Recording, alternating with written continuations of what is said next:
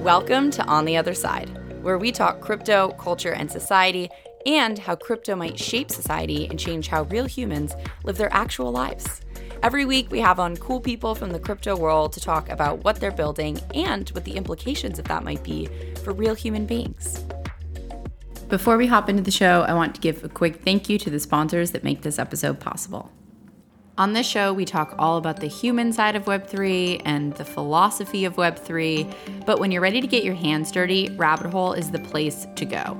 Rabbit Hole curates all of the wildness of Web3 into one simple place where users can go to be directed towards positive sum protocols and build their skill set as they do it.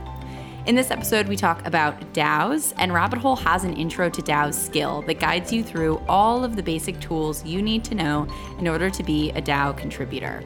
You can check it out at rabbithole.gg. Thank you, Rabbit Hole, for sponsoring On the Other Side. All right, let's hop into the show. I am here with Stefen Deleveaux from the DAOists, also working on the Caribbean Blockchain Alliance. Stefen, I'm so excited to chat. Thank you for coming on the show. I'm excited too. Thank you for having me. This is actually my favorite podcast, so this is kind of an honor right now. I appreciate that. And the little secret is that Stefen and I have already recorded a podcast, but we got rugged, which always happens. Always happens to Stefen. I've never been on a Twitter space where he has not at one moment gotten rugged, and apparently podcasts are the same way. So we've gotten past that, Stefen. I'm so excited to chat again. Before we dive into the ecology of DAOs, which is a piece that you wrote for the DAOists that I'm so excited about, do you want to give a little bit of background on you, how you fell down the crypto rabbit hole, and what you're working on and thinking about? Sure. I'll give you the short version. So my background's economics. I worked in finance for a bit around maybe 2011, 2012. I got really interested in fintech because I saw what was happening there. I was like, oh, this is kind of, a new evolution of finance that'll make things just a lot easier for everybody. And then as I kind of fell down that rabbit hole and continued in that space until 2015, I realized, you know what, this isn't working, because fintech is great, but it also is still fully connected to the traditional financial system, and it doesn't really work for the global south. So for example, Venmo, Cash App, just the easy apps that a lot of people use, we don't really have access to those at all, like in the Caribbean, for example. So around that same time, between 2015 and 2016, I started paying attention to blockchain in general. I kind of heard about, I'd followed crypto a little bit, but didn't really get much involved. But when I started to understand the tech itself, that's when I realized, this is the real evolution of financial technology. But it's not just finance, it's like economics in general. So it's more econ tech than fintech. So maybe around end of 2016, I met up with some people who were already kind of in the space from Barbados. And we kind of built a little community and called it the Caribbean Blockchain Alliance. So from then, that kind of expanded into a full nonprofit. So the Caribbean Blockchain Alliance is a nonprofit. We're focused on blockchain adoption in the Caribbean region, mainly through education and also through public policy. So that's where my focus has been pretty much the last few years. And then from there, played around during DeFi summer. The one time I did not get rugged. Then fell into NFTs, started collecting NFTs around maybe August, September 2020. And then a few months later, I got really into DAO. So I kind of went down the rabbit hole in each step. So then started working with the DAOists, where I run comms now. And yeah, it's been a fun journey, a really fun journey. It's so cool because when you talk about this evolution of understanding from thinking that crypto was fintech to thinking that it's more like econ tech, where we have these economies, I feel like the latest evolution, at least from looking at what you've written with the DAOist and thinking about DAOs as this ecology, is almost saying, okay, we were in the fintech era. Now I think the best model is econ tech. And now it's almost ecology tech, not in the sense of traditional environmentalist movements or anything like that, but specifically thinking about the mental models that we're using for Web3 and really starting to think about how nature is almost a better model than economies, which I think is so fascinating.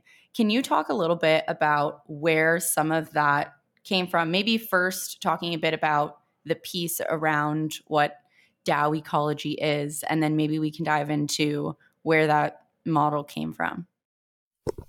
Sure. So the piece itself, it's on Mirror. It's basically about the ecosystem of how DAOs are now and what it could look like in the future. For those who don't know, ecology is basically the study of ecosystems, especially organic communities, plants, animals, habitats, and how they interact and how they intersect for the most part. And the idea really is combining that idea of ecology plus the idea that, you know, DAOs are a completely new way to interact with each other, to do work. And a lot of the times we kind of fall into, I guess it's skeuomorphism, where we're talking about DAOs as if they're traditional businesses. We use a lot of the same language. We kind of look for those interactions. But if this is a new paradigm, if this is something different, then we need to talk about it in a different way. So for me, I definitely see DAOs, especially the future of DAOs, as more organic communities, as organisms, as actual habitats. So the entire piece is basically putting those things together. I love that because I think sometimes using things that we understand from the real world and taking these more skeuomorphic approaches to understanding Web3 can be useful in the sense that it's like, okay, we need some grounding in what's happening. But what I love about the concept of an ecology is that it really pushes us outside of that to think on a way broader scale in a way that I almost wish companies did, where it's like you can still hold, it feels like, this company mental model for DAOs where you're like, yes, DAOs are like companies or co-ops or whatever it might be, while also thinking of them in this broader context. And I think that's really cool because it feels like there's this complementary relationship between these models. Like it doesn't feel like it's super against what these models are. So I absolutely love that. And I think one of the things that's most interesting to me that I've been thinking about is this thought around like private equity, mergers and acquisitions, how DAOs engage with each other. Like it feels like DAO to DAO is something that's really big that's coming up. I know that's something you've thought a lot about. And I think you bring up an interesting model in this piece around how we can think about DAO to DAO. So first, maybe do you want to give like a brief overview of what DAO to DAO actually means? And then we can talk about where DAO to DAO fits in this ecology mental model. For sure. So DAO to DAO is something that I'm absolutely obsessed with. I've probably tweeted about it more than 50 times already. But it's basically the idea of DAOs typically become these amazing communities. But a lot of the time, and you do have some interaction, but a lot of the time these DAOs are built and organized in silos where everything is internal. There isn't too much interaction, too much collaboration. So the idea between the idea of DAO to DAO is expanding these communities to interact with each other more and collaborate with each other more. And even to the point where it's not just small scale interaction, it's actually not necessarily combining, but at the very least, proper collaboration, whether it's like with token swaps or shared liquidity pools or maybe DAO joint ventures, but to the point where these DAOs are actually connected to each other in some way. And that obviously ties to the ecology because in plant and animal communities, there's a lot of actual interaction, sometimes even collaboration, that has a lot of impact to the surrounding environment. And I do talk about this in an article too, where if someone talks about B2B, it means business to business. It usually surrounds like sales, selling products to somebody. So when someone says D to D, which is DAO to DAO, the first thought is, oh, it's like B2B, but it's really not. It's actually a completely new way to interact and collaborate in a very composable way.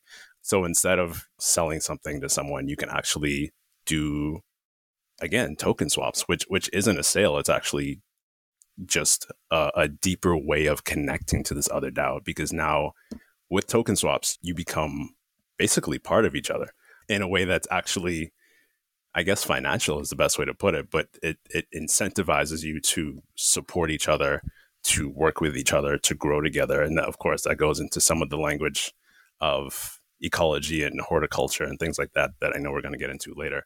But where all of this came from basically was, so my background's economics, like I said, and because of that, I've always thought about things in terms of proper, I guess, ecosystems and factors, and how many things constitute an ecosystem, an environment, a community, etc. So in that way, economics and ecology are actually pretty similar, because both of them take a very broad, wide scale macro focus. Yeah, I love that way of framing things, because it feels like when we can move into this space of thinking about a lot of these things in the context of more natural systems, we don't have to deal with all of the baggage from the financial system. And honestly, I think at the end of the day, so much of this comes down to the idea that if we want to recreate better systems, we need to both look back and understand like what's gone wrong in those systems and what's worked well, but then also I think find sources for inspiration. And so I love this as a source for inspiration, even as like a potential cautionary tale. Like, what does it look like when you have invasive, species that start to come in and like sort of take over spaces, which I think is one of those things where it's like, in markets, you kind of see that, but not totally. And so I do kind of wonder if there are other cautionary tales in the ecology analogy as well. Yeah, that's a really interesting part, especially with invasive species, which is super interesting to think about. And really, it just means, a species or type of animal or plant that gets placed into an environment that they're not native to. And because they don't have any proper predators, they end up multiplying very quickly and maybe, completely disrupting the ecology that they're now in. So if you think about that in terms of DAOs, it's something that, I haven't fleshed the thought out yet, but it's like, what happens when a DAO that's become too big, for example, and isn't doing anything, eventually continues to accumulate resources, but basically accumulates resources and then doesn't do anything with it, or disrupts other things that are happening. But I mean, I think that'll be interesting to follow just in terms of that idea. But something that I think about a lot, actually, and Numa, who wrote the article with me, we had a really good conversation about this. If you talk about too big to fail, right, which is a very charged phrase for great reason, because it was largely the reason why there was a financial crisis to begin with. And it's this idea of, in that context at least, these banks that were so big and so ingrained in every aspect of the economy that if that bank failed, then literally everything else would be affected and disrupted. So it got to the point where they had to be bailed out, because if they weren't bailed out, there would be kind of chaos and collapse in a lot of different ways. And the fact that that even had to happen is obviously terrible, because we can talk about like concentration of capital and level of monopoly and all that kind of stuff. But with DAOs, it's actually really interesting, because if you create an ecology of DAOs, right? If you combine all these different DAOs together, whether it's through token ownership or combination of ownership between DAOs, all these kind of different things where DAOs are combining and collecting and working and growing together, you kind of create not a too big to fail ecology of DAOs, but maybe kind of an inverse of that, because now we have all these DAOs that are connected to each other, including financially, but there can't be any risk of contagion between, like, if one DAO fails, because even though they're all connected, it is much easier to say transfer resources, transfer manpower, move things from one DAO to the other, because they're now so connected. All it takes is a Uniswap trade, right? So the entire risk of contagion, the entire risk of collapse has been mitigated simply because of the nature of DAOs.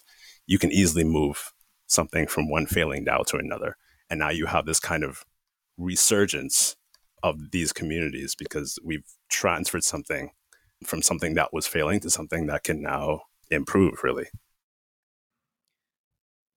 It's interesting because I do almost wonder when you think about it at a very like basic level. I think it feels like what you're talking about is the ability to easily move resources within a system between different players in that system.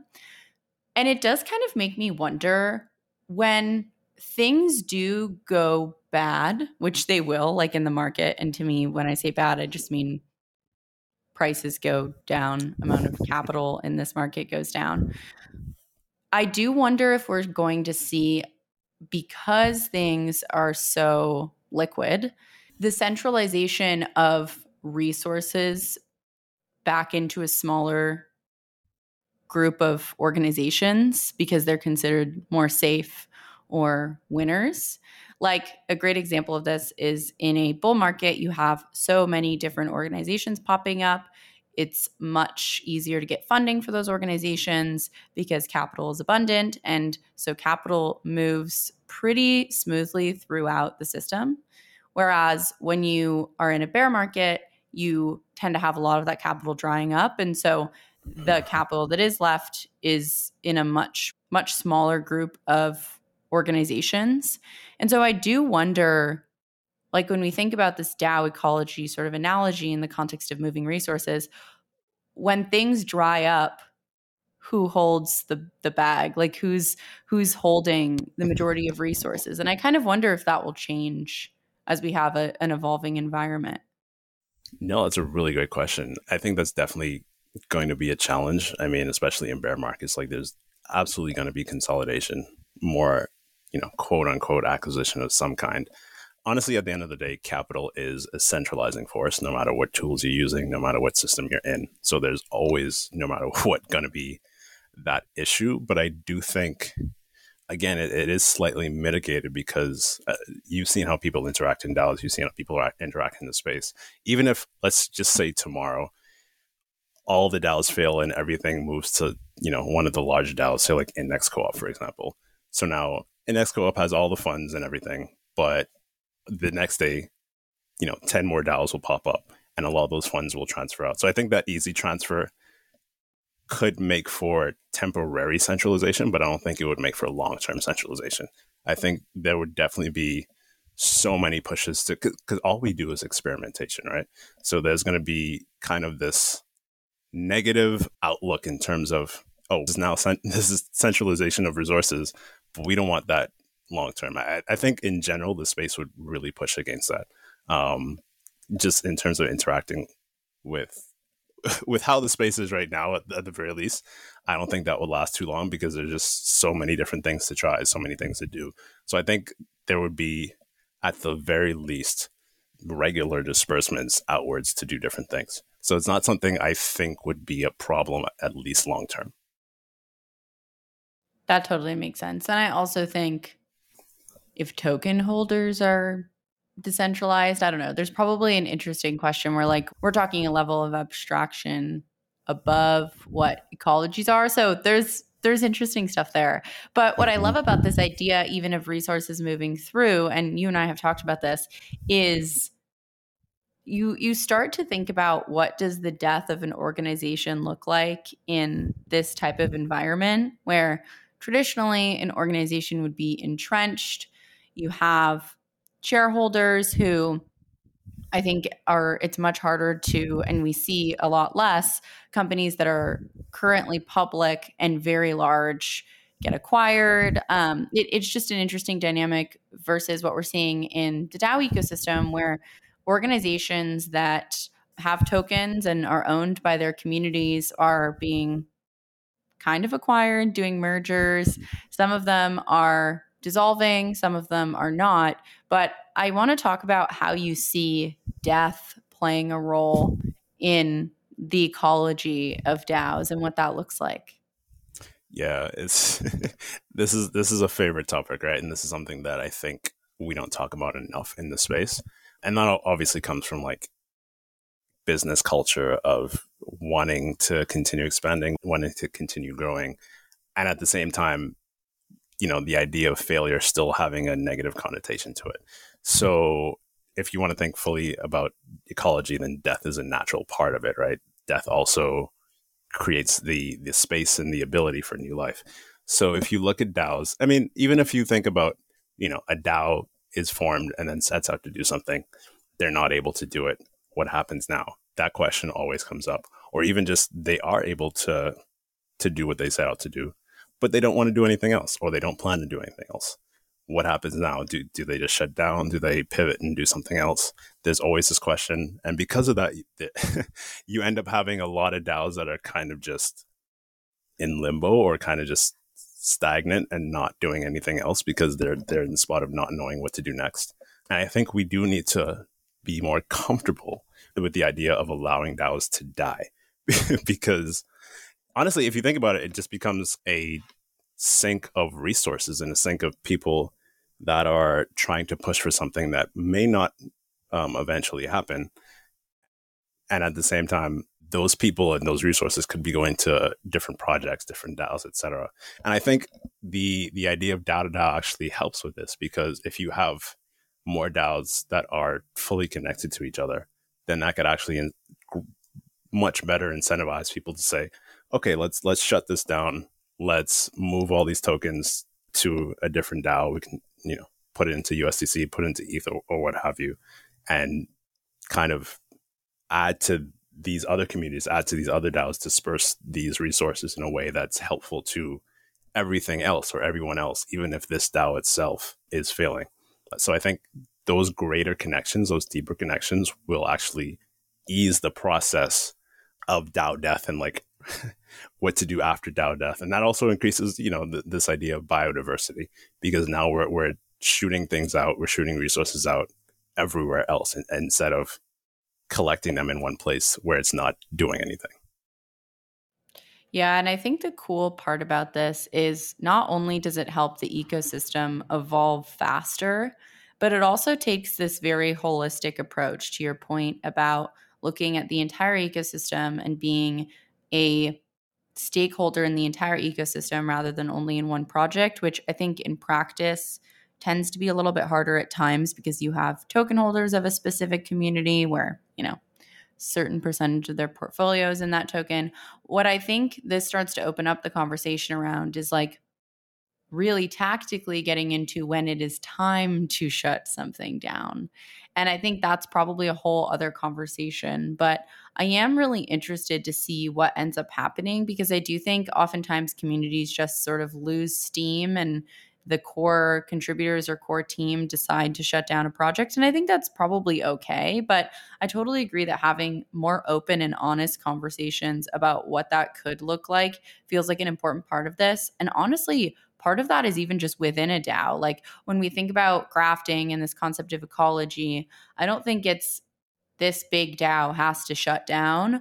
I think it can also be we're doing this initiative within this DAO that's not working or that isn't really doing what it set out to do. And so let's talk about how we sunset that project. So I think it brings up all kinds of interesting conversations. And I know also there's like probably a conversation to be had about just not giving resources to a group, but I kind of feel like having more open and honest conversations is also the other part of this, because just expecting the market to fix it is not ideal. I think a lot of it depends on toolings, and a lot of this will come from toolings, because if something is hard to do, it's just not going to get done for the most part. But if you make something really easy to do, like for example, the reason I became so obsessed with DAO to DAO in the first place was largely because of interacting with Prime DAO, right? Because they're building Prime deals, which is largely focused around DAO to DAO tooling and infrastructure. So I think if there are tools for, say, things like that, but also maybe tools to make it much easier to not only rage quit as an individual, but maybe rage quit as a community, which is something I'm thinking about a lot. Just make it easier to do these transfers of resources. The problem becomes much less of a problem. It becomes much easier to do. And I definitely think we just need a DAO composter. That's going to solve all the problems. Yeah, I mean, that's what's cool too, is you and I talked about this. What does it look like to instead of framing something as death, frame it as recycling or composting. And that feels a lot better because it's not just saying we're going to throw this out or this is going to never exist again, but instead it feels like a way for that resource or mission or value set to evolve into something else that could be really beautiful. So I love that framing. I wish we talked more about a lot of these things through that lens instead of this like, either you succeed or you don't lens, because that doesn't feel super healthy. Exactly. Especially in the ecology perspective, because it's not like an entire ecology succeeds or it doesn't. A lot of these things ultimately come down to balance. And that's something that's just not in like a nuanced way going to come across in a lot of the Twitter discourse. But it does feel like that's one of the important parts. Before we wrap up, I have a segment at the end of the show, which is, what is your favorite thing in your wallet? It could be an ERC20, an NFT, anything. But what is your favorite thing in your wallet? Ooh. To be honest, for me, my favorite thing is definitely the first NFT I ever purchased, which was an old people pleaser that I bought on Rarible in I think it was either August or September 2020. Still have it. I'll probably never sell it, but it's actually special to me because it's my first. And then at the same time, being able to watch people pleaser blow up in the last year has been nothing short of incredible. So it definitely means a lot to me. I hope you have that on a ledger, my friend, because that's like having a Van Gogh. That's super cool. I love that. Stefen, where can people find you? I will make sure to link your ecology piece, but where can people find you on the internet? Sure. I am on Twitter way too much at Steph Delev, STEFDELEV. You can also check out Caribbean Blockchain Alliance at cbahub.org. Those are the main two places you can find me, either on Twitter, or you can interact with the website and reach out to me via email or whatnot. Beautiful. Stefen, thank you so much for coming on the show. It was so fun to chat. Thanks for having me. If you like what you heard, please make sure to rate and subscribe to the podcast. I always forget to do this for podcasts I like, but it's actually super useful. Also, if anything resonated with you or if you want to continue the conversation, hit me up on Twitter. I'm at Chaser Chapman. I absolutely love talking about these things. Thanks again for listening.